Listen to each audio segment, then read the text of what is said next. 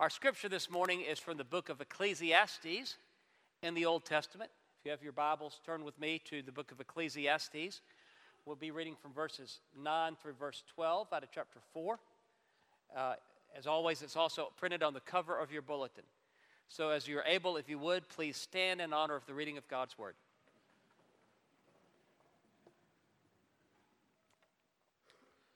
Two are better than one, because they have a good return for their work. If one falls down, his friend can help him up. But pity the man who falls and has no one to help him up. Also, if two lie down, they will keep warm. But how can one keep warm alone? Though one may be overpowered, two can defend themselves. A cord of 3 strands is not quickly broken. The word of God for the people of God. Thanks be to God. Please be seated and let us pray.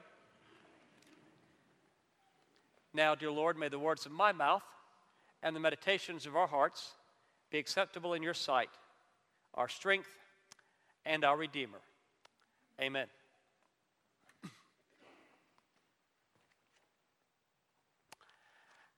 How many of you have seen the movie Shrek? Can we do a show of hands? Quite a few have seen the movie Shrek. It is a great movie. Came out 15 years ago. All I knew about it early on was it was some animated children's movie. I had no interest in it, but my kids did. So, as you do as parents, I was trying to be a good dad, took my kids to see Shrek. I wasn't in it very long before I realized this was much more than a children's movie. There was way more adult humor in that movie than there were for children. I spent a good bit of the movie with my kids going, why is that funny? Why is that? Why are you laughing at that? It's just one of those movies. If you haven't seen it, one of the main plot lines is the friendship that develops between Shrek, who is an ogre, and Donkey, who is an donkey. Early on, Shrek, as an ogre, thinks he has no need for friends. He believes he has no capacity for friendship. After all, he's an ogre. Ogres are loners. But Donkey is persistent, and Donkey wants to be his friend. So there's this great scene early in the movie when Shrek is kind of marching along, and Donkey is trotting along behind him, and Shrek turns around and says, "Why are you following me?" And Donkey says, "Oh, I'll tell you." And then he breaks into song. It's an old Bette Midler song, actually. I'm all alone, no one to guide me. My problems are gone, no one to deride me. But you gotta have friends. And Shrek goes, "Stop singing. You are terrible. Stop singing. I don't want to hear it. It's no wonder you don't have any friends." And Donkey, looking very hurt, says, "Only a true friend would be that cruelly honest." There's a reason, believe it or not, I tell you that story.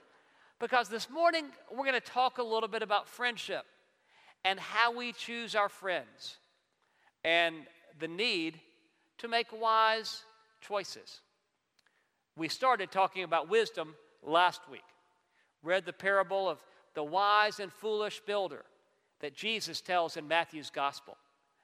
We talked about how often foolish choices look appealing early on, look easy, but there are always consequences. The wise choice often looks hard, and it is more difficult in the short term, but it's always better in the long run. And we talked about how one of the best sources of wisdom is the book of Proverbs in the Old Testament. So we're spending a few weeks talking about wisdom. So you'll hear many proverbs sprinkled through all of these sermons on wisdom. But this morning, we want to talk about how we choose our friends wisely. Proverbs addresses that, but it's not the only place. You can also see it in our scripture this morning from the book of Ecclesiastes. If you hear this scripture, thinking about the decisions we make on who our friends are, listen, 2 are better than 1.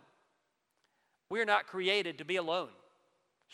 Even Shrek was not created to be alone. God created us to live in community, to have friendships. Two are better than one, it says, because they have a good return for their work. If one falls down, his friend can help him up. Though one may be overpowered, two can defend themselves. A cord of 3 strands is not quickly broken. Do you hear it? You're better off having a friend with you, a friend that you have chosen wisely. All through Proverbs, it speaks about friendship. But my favorite proverb about friendships is in chapter 13. Now remember, Proverbs aren't guarantees in life. Proverbs are statements that say this is how life usually works. Proverbs chapter 13, verse 20 says, "Whoever walks with the wise becomes wise, but the companion of fools suffers harm." Whoever walks with the wise becomes wise, but the companion of fools suffers harm. Think about the second half of that proverb first. The companion of fools suffers harm. Have you ever been the companion of fools? Sometimes there's a group and you think, well, that looks like a group to hang out with. Looks like they're going to have all kinds of fun. But then you realize it was a foolish choice, and there are always consequences to our foolish choices. The companion of fools suffers harm. I learned that part of the proverb early on in life. And I was blessed with the opportunity to learn that proverb over and over and over again, actually, growing up. But you can see evidence of that everywhere. You can certainly see it in Scripture. There's a great story in 1 Kings chapter 12 about a man named Rehoboam. Now, you may not know Rehoboam much. He's probably not the most famous character in all of Scripture. Ironically enough, Rehoboam is the son of Solomon. Hopefully you have heard of Solomon. Solomon, the third king of Israel, one of the wisest people ever. Probably the wisest king of Israel, certainly the wisest man of his day.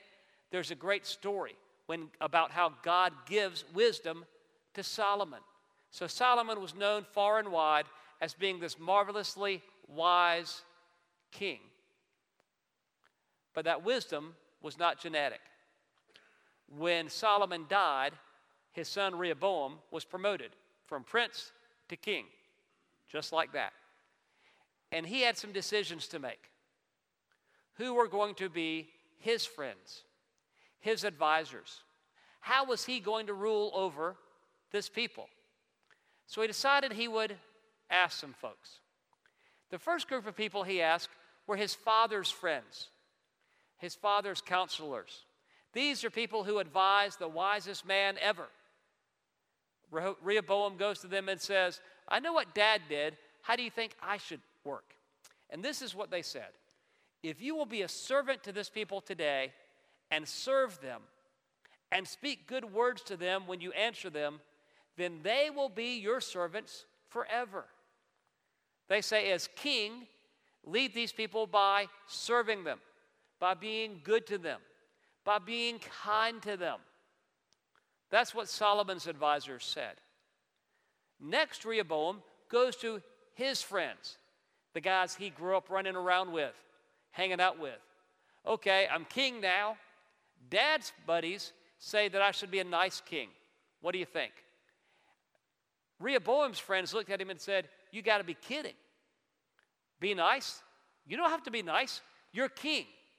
One of the perks of being king is you can act any way you want to, and nobody can do anything about it. You look at these people and say, I don't have to serve you. You have to serve me. When I say jump, you ask how high, because I am the king. So look out. What kind of king was he going to be? He listened to the advice of his friends, which turned out to be foolish. The companion of fools suffers harm. Not only did Rehoboam suffer harm, the entire nation suffered harm because he listened to his foolish friends. When you are the companion of fools, you always suffer harm. I did learn that lesson, as I said, multiple times growing up. One of them in particular, I grew up, most of you know, I grew up in East Point, right up the road. We're in the suburbs, but our house sat right on the edge of some woods. The woods behind my house stretched west about half a mile and south almost that far. So we had this huge area of woods when I was growing up, just a great place to be a kid, a great place to be a little boy. We could spend hours every day, and we'd do that day after day, playing chase, playing hide and seek, playing cowboys and Indians, playing cops and robbers, playing army. I mean, we love to hang out back there. Just a great playground for us. So one day I'm back there with a couple of buddies, and we're just goofing off, having a good time. And one of them realizes that in his pocket, he has a pack of matches. Well, what are you going to do with a pack of matches in the woods? What a great place to start a little fire. Now, there were a couple of problems. Number one, it was dry. It was very dry. Remember a few months ago, we were under a burn ban because it had been so long since we had rain. You remember how dry it was not that long ago? It was that dry. There was also a nice gentle breeze that day. And so being little boys without our brains fully developed, if developed at all, in all honesty, he decided it would be a good day to start a fire. Now, at some level, I knew that was wrong and could have tried to talk him out of it, but I didn't. So he starts this little fire. The wind is blowing. Pretty soon, it's clear we cannot control this thing. And he looks at me and he says, David, quick, run over to the creek and get some water. Well, I am panicked because it's clear this fire is about to spread. And my pyromaniac friend tells me to go get water. And so there were at least three things I should have thought of. First, I didn't have anything to carry water with. That would have been helpful. Second, even if I had a bucket to carry water with, a bucket of water would not have done anything on this fire. And thirdly, it was so dry, there wasn't going to be any water in the creek, but I was too panicked to worry about any of that. I went flying up the hill, over the hill, falling, really tumbling down the hill till I got to the creek bed, and it was bone dry. And I thought, uh-oh, I can't scoop up enough water in my hands, which is all I had, because there's no water. So I turned around to rush back to my buddies, and I could see the smoke from the other side of the hill. And I thought, I wonder if anybody else will notice that. As it turns out, other people didn't notice that. It seems that when the woods behind your house catch fire, that gets your attention. I don't know who called the fire department. To this day, I don't know how the fire department got water that far into the woods to put that fire out, but thank God they did. The reason I don't know is the courageous folks that we were, we ran away. We ran. That night, word had spread through the neighborhood. My mother stared me down and said, "Did you have anything to do with that fire?" And I had to own it, and I had to be honest. When Proverbs says the companion of fools suffers harm, trust me, you suffer harm, all right? Sometimes the foolish choice looks great, but there are always consequences. The companion of fools suffers harm. However, the one who walks with the wise becomes wise. You hear that? Wisdom rubs off. Wisdom is contagious. If you spend enough time with somebody who's wise, you catch some of that. You can see that in Scripture as well. Look at the story of Joshua. You remember the story of Joshua? Joshua fought the battle of Jericho. Joshua fought the battle of Jericho, and the walls did what? They come tumbling down. Joshua, you remember, was almost unique. He was one of two, he and Caleb, who had been adults in Egypt when God delivered the Israelites from slavery in Egypt, to last through that deliverance, through 40 years in the wilderness, and into the promised land. Everybody else died in the promised land. Even Moses died on Mount Nebo, looking at the promised land, but not able to go. It was Joshua who led the Israelites into the promised land, who led them in battle as they conquered all those lands and all those armies to claim the promised land. Joshua who had spent 40 years in the wilderness as one of Moses' chief lieutenants. Spent a lot of time with Moses, heard a lot of Moses' wisdom, and it took. One of the last things Moses said to Joshua is recorded in the book of Deuteronomy. Let me read verse 7 to you. Then Moses, this is chapter 31, verse 7. Then Moses summoned Joshua and said to him in the sight of all Israel, "Be strong and bold, for you are the one who will go with this people into the land that the Lord has sworn to their ancestors to give them, and you will put them in possession of it. Be strong and bold. Be strong and courageous."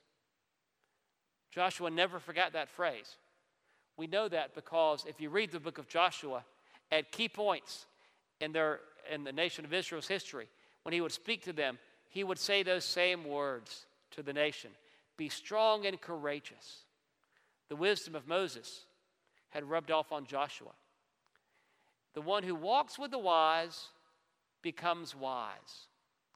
Think about Jesus' disciples. When Jesus called his disciples, they were not known for their wisdom. Wisdom was not a criteria to be one of Jesus' disciples, clearly. But after 3 years of listening to his teachings, watching him work miracles, literally walking with him everywhere, eating meals with him, going to temple, going to synagogue with him, by the time you get to the book of Acts, you can see their wisdom level has increased. Now, they've been empowered by the Holy Spirit as well. We certainly don't discount that. But after 3 years with Jesus, they had become more and more like Jesus. The one who walks with the wise becomes wise. Read a fascinating story a couple of weeks ago. There was a fellow who was a salesman for this company, and the company was struggling. It was actually more than struggling. It was going under. They were hemorrhaging money. The boss called a meeting of the sales force and said, either you up the sales or we're going to have to start laying people off. Well, they knew they were doing everything they could. There was really nothing they could do to up those sales unless, one of them said, if we cut a corner here,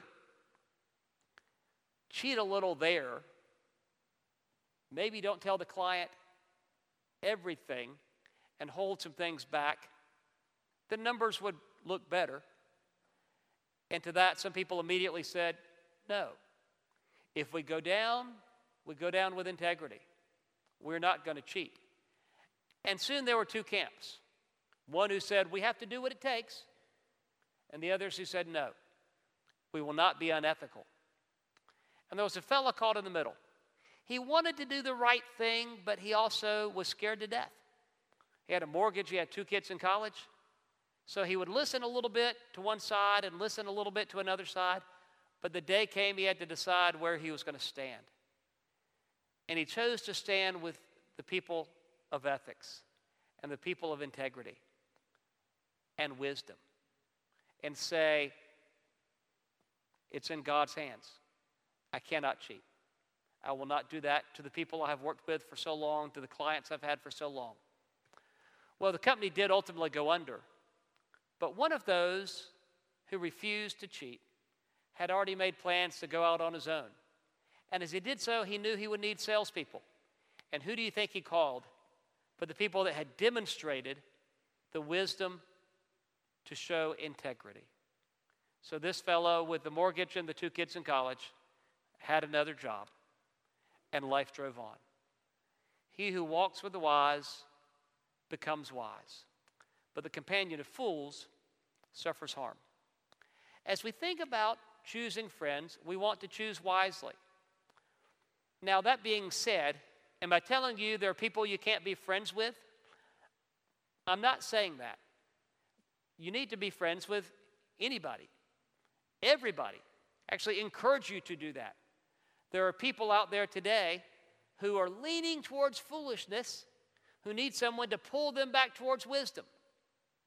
Be their friend. Be their friend. Maybe there's somebody in your neighborhood that doesn't know Christ as Lord and Savior, who needs a friend in whom they can see the love and the joy and the peace of Christ. Be their friend. Maybe you cross paths with somebody who has this image that all Christians are hypocritical and narrow-minded and hurtful because they've had a bad experience. They need to see somebody filled with joy and peace and love. Be their friend. Be their friend. Maybe there's somebody who's kind of drifted away from church and is trying to live a life of faith all alone, but is finding it difficult and they don't know how to come back. Be their friend. I'm guessing there are some of you out there today that are here today because somewhere earlier in life, when you were at a different place, someone reached out to you and befriended you. Maybe invited you to church. Maybe told you what God and Christ Jesus had done in them. Maybe lived a life that was filled with such love and joy, you said, whatever it is you have, I want that. Some of you are here today because someone befriended you somewhere in your past. Be a friend. I think what Proverbs is saying, what Ecclesiastes is saying, is that as we choose those in our closest circle, we want to make sure they are people we can count on. We want to make sure that we are choosing wisely. When you need a friend who will say not what you want to hear, but what you need to hear, those friends should be chosen wisely. When you need someone to hold you accountable for the life of faith you're trying to live, those friends should be chosen wisely.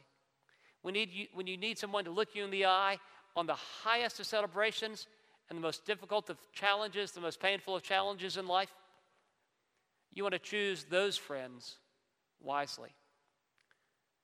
You want to make sure that you have friends around you that are so wisely chosen that when you fall, as Ecclesiastes says we will, they will reach down and help you up. Be a friend to everybody. But those friends you count on the closest, make sure you choose wisely. Let us pray. Gracious God, speak to us. Remind us daily of the choices and the consequences of our wise and our foolish decisions. Remind us that wisdom is contagious, but the companion of fools suffers harm. Lord, let us seek wise friends, but also seek to be a wise friend. In Jesus' name, amen.